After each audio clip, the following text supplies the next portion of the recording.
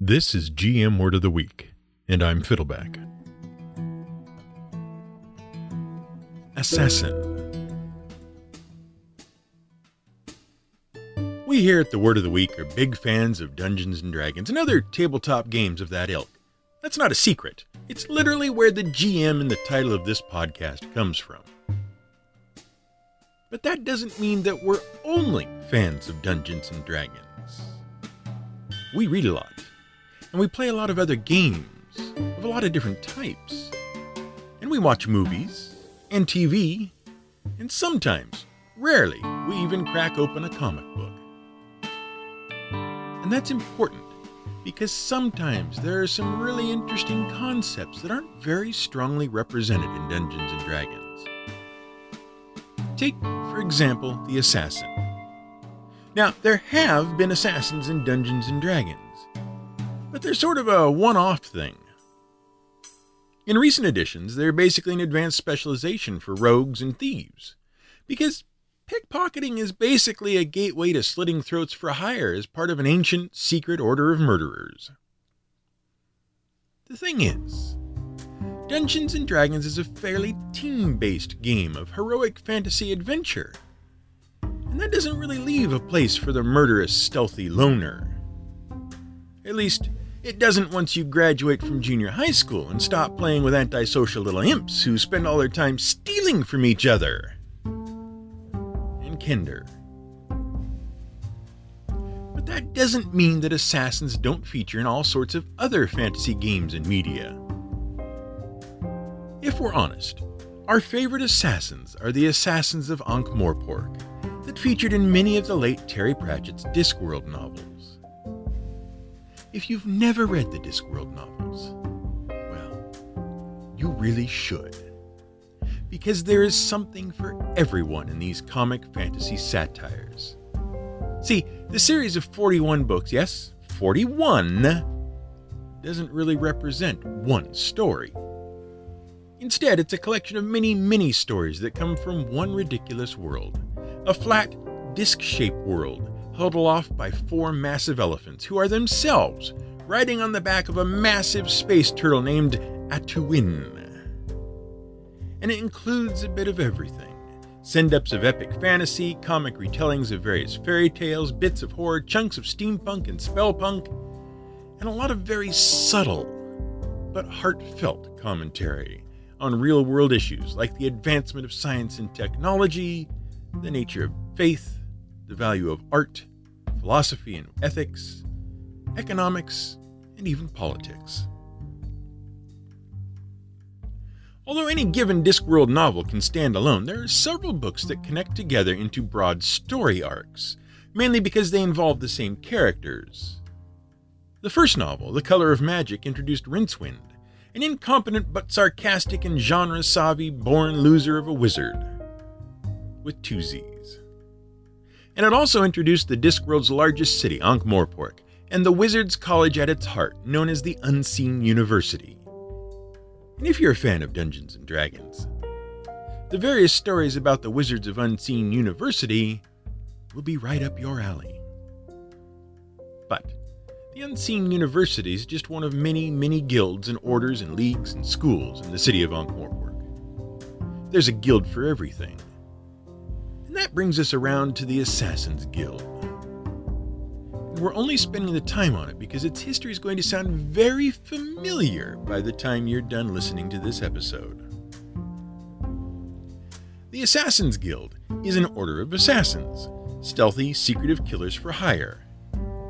But the assassins are not street thugs.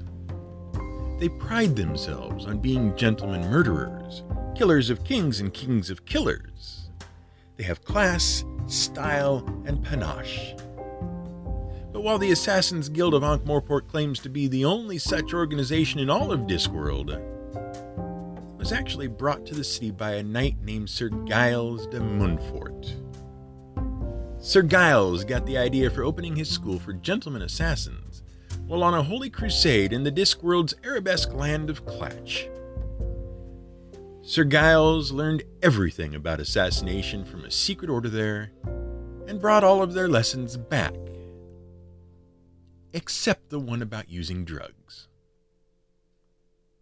But we digress. If humorous fantasy isn't your cup of arsenic-laced tea, perhaps you like video games. And if you like open-world exploration, action, and adventure, maybe you've played some of the installments in Ubisoft's now massive franchise about skulking murderers, Assassin's Creed. Now, we here at the Word of the Week have to confess that we've not played all of the Assassin's Creed games. We just don't have the time we'd need to play 10 main console games, numerous portable consoles, and God knows how many mobile games. The Assassin's Creed series makes franchises like Friday the 13th and Final Destination seem restrained by comparison. In fact, we've only ever got as far as the Renaissance. So we missed out on a lot of the nonsense wherein the various Roman gods were trying to prevent a solar flare from bringing about the Mayan calendar disaster by using mind-controlled technologies on Neanderthals, which they then hid by founding the Catholic Church so they could hide them under the Vatican. Or something. We frankly find that backstory both baffling and distracting. But we do know about the stories in the first couple of installments, and those lead to some interesting places. But to understand that, you have to understand how Assassin's Creed games came about. The story begins in 1989 and the birth of an entirely new genre of video games, and also the birth of a new technology for creating video game graphics. See, there was this guy at Yale University named Jordan Mechner, and he was a big fan of video games.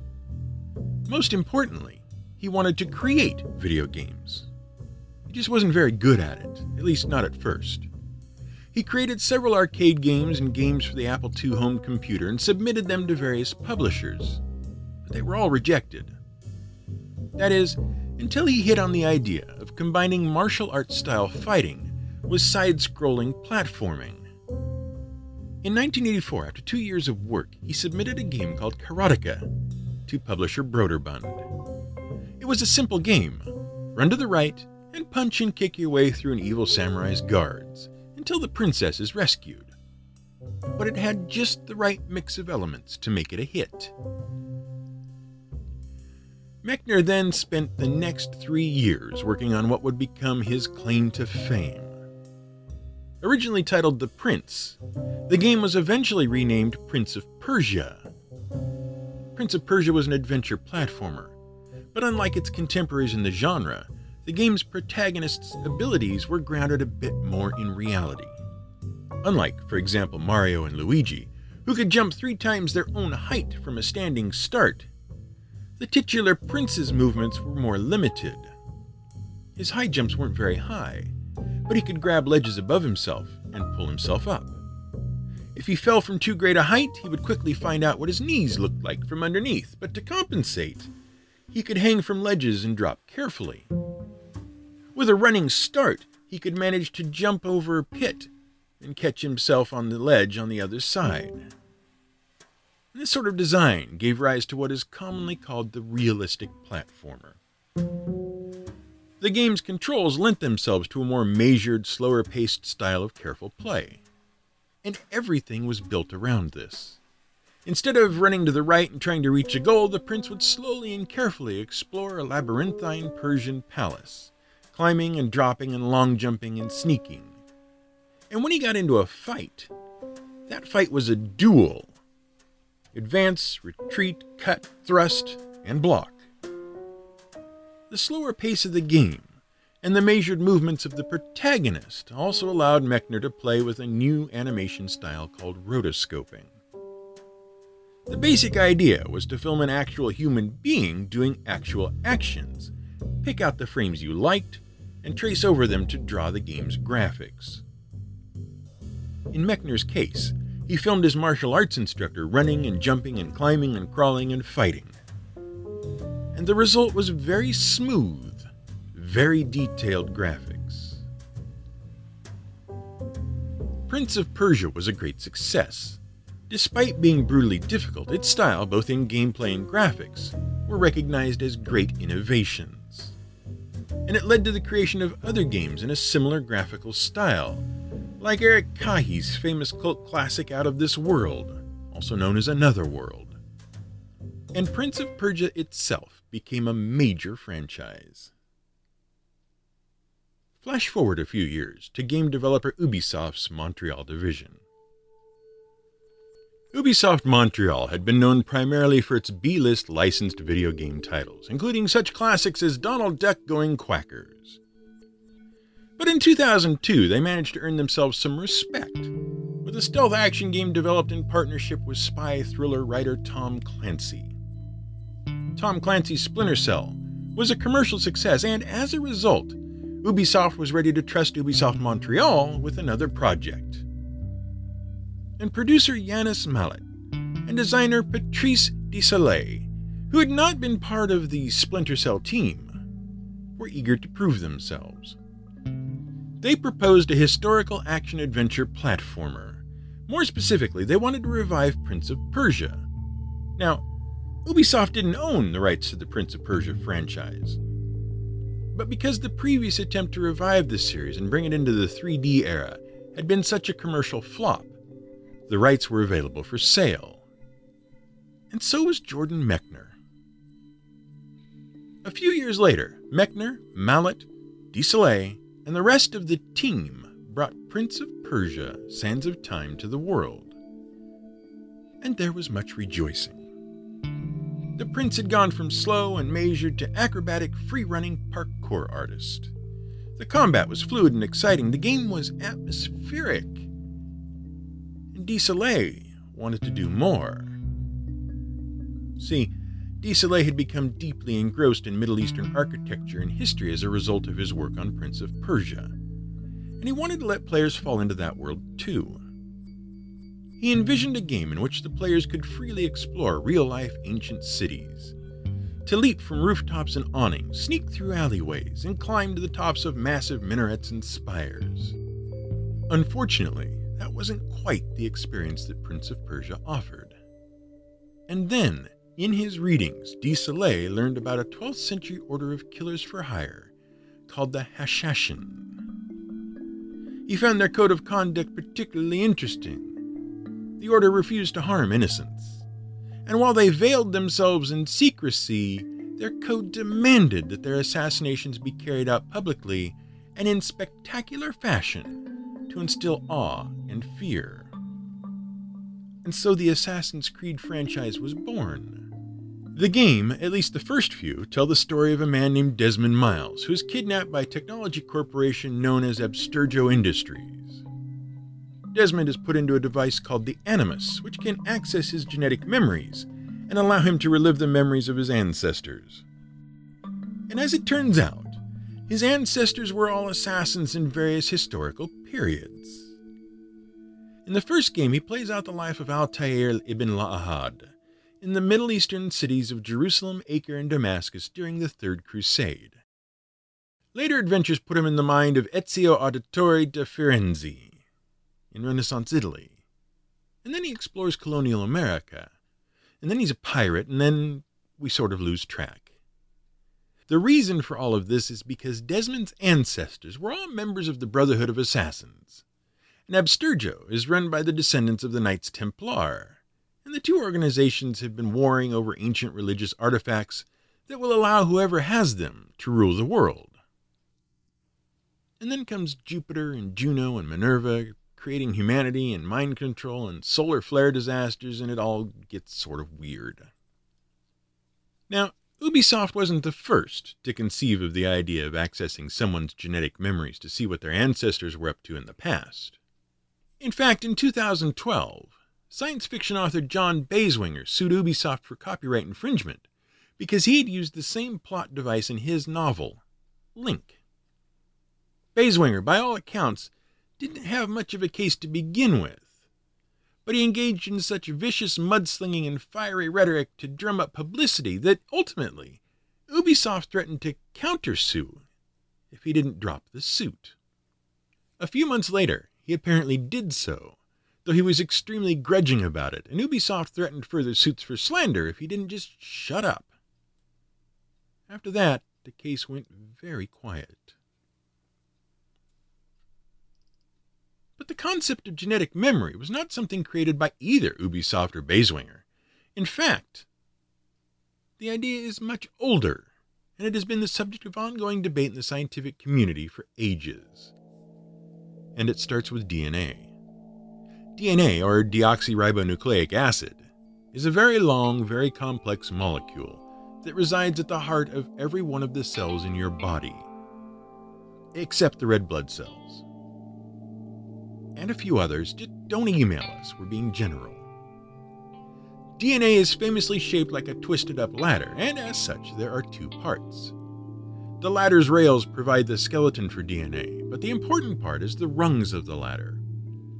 Each rung consists of different chemicals. There are 4 to choose from: adenine, cytosine, guanine, and thymine. And the specific sequence of these chemicals varies from species to species and individual to individual. And encoded in that sequence are the instructions for constructing every protein in your body, along with triggers that determine when those proteins should be made. Basically, it's an instruction manual for building you. Your genetic makeup, your DNA sequence, is a mishmash of the sequences from both of your parents. It is set at the time you are conceived, and it controls your growth and development. As a result, your DNA carries a record of your ancestry and your ancestors' ancestry. In fact, there are huge chunks of your genetic code that are the same as the codes in fruit flies and even single-celled animals, because all living things can trace their ancestry back to the same place if you go far enough. So it seems reasonable that DNA could remember your ancestors, right? Well, not quite. Because the gene sequence in every one of your cells is just a whole bunch of copies of the original one that your mother and father made for you when the stork planted you in the cabbage patch. Your experiences don't change it. So, while it encodes biological traits like hair color and eye color and height and sex and predisposition towards certain diseases or personality traits, and the inability to digest the amino acid phenylalanine, which makes diet soda toxic to you, DNA does not include your lived experiences. The only thing your DNA knows about your Arabian assassin ancestor is his hair color and whether he was a hemophiliac. Maybe. Or so we thought. First, studies have determined that certain traits and skills are in fact hardwired into our genetic code. These skills include the capacity for language and even basic math skills, such as an innate ability to count or to recognize concepts like more and less, and combinations and subtraction. That doesn't mean you can be born with the ability to speak Mandarin or to do calculus, of course. But it does mean you've had the basic skills needed to learn those skills encoded in your genetic structure for 20 to 40,000 years, according to some estimates. But that can all be explained by the same evolutionary and inheritance process as any other trait, right? What about actual learned experiences being passed from parent to child without instruction? Turns out that even that might be possible, according to several recent experiments. One of the more famous was conducted in 2013 at the University College London. In the experiment, researchers taught mice to fear a particular smell. They would expose the mice to the smell and then deliver electric shock. Eventually, the mice associated the smell with pain and would become agitated whenever they were exposed to the smell. When the mice later gave birth, the children were taken away before they could learn any behaviors from the parent. And strangely enough, they had the same aversion to the smell. Now, that doesn't mean that the mice necessarily changed their DNA, or that genetics were the mechanism by which the smell aversion was passed down. Other biological mechanisms have been proposed. But there is still a growing body of evidence that, at the very least, the genetic code isn't the only means by which traits can be inherited from parents. It's a far cry from living out the life of your ancestors through virtual reality, admittedly. But it's still pretty cool. But what about the assassins? Well, it turns out, as you might have guessed, that the Hashashins were in fact a real organization that really did originate in the Middle East. In fact, the modern word assassin is derived from the name Hashashin, which is probably not surprising. What may be a little more surprising is that they both originate from the word hashish, or hash, a drug made from the resin of the cannabis plant. Yes, the same plant from which marijuana is made. The leaves give you marijuana. The resin or oil gives you hashish. Now, we don't actually know much about the Hashashins and their history, except by second and third-hand accounts of their various enemies or from the fanciful tales of Europeans. That's partly because secret organizations are secretive. But that's also because, in 1256 CE, the Hashashins' fortress was conquered and their library was put to the torch. We do, however, know a bit about how and when they were founded. In 1090 CE, a member of the Ismaili sect of Shia Islam, by the name of Hassan-i-Sabah, led a group of his followers to secretly infiltrate the castle of the king of Dalim and take it over, ousting the king. See, during this time, the Islamic Caliphate, the Empire of Islam, was undergoing a great period of expansion and conquest, first consolidating their power in the Middle East by conquering the kingdoms that remained after the fall of the Persian empires, and then spreading into India, North Africa, and eventually into Spain and Asia Minor, which would lead them into conflict with the Europeans.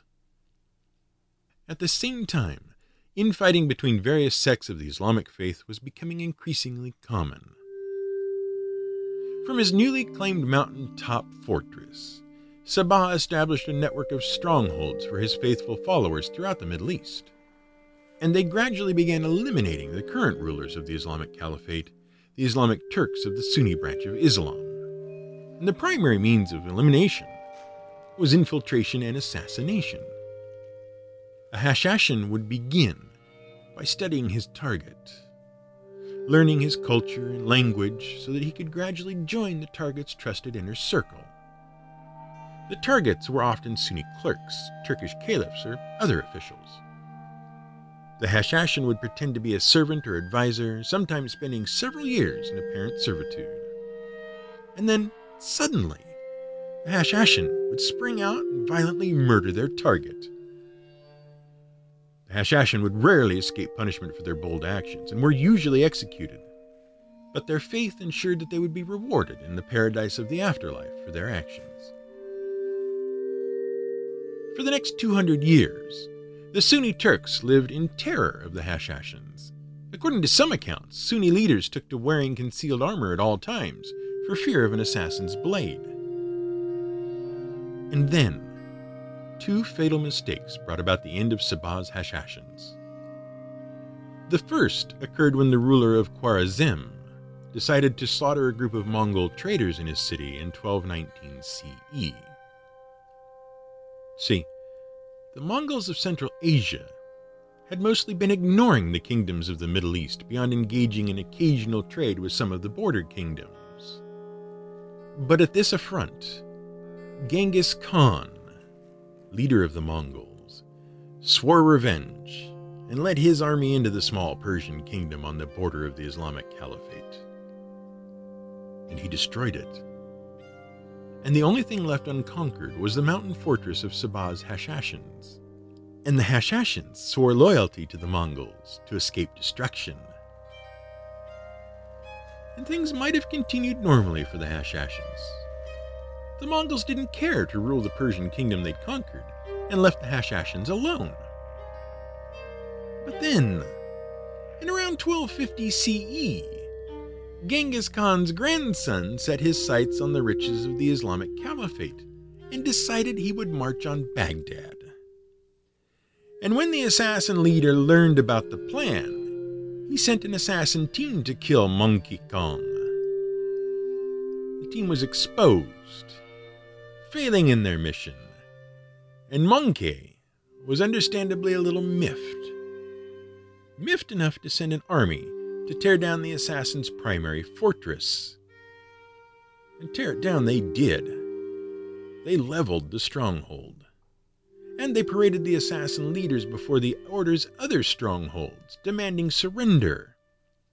Each stronghold did, and each stronghold was razed thereafter.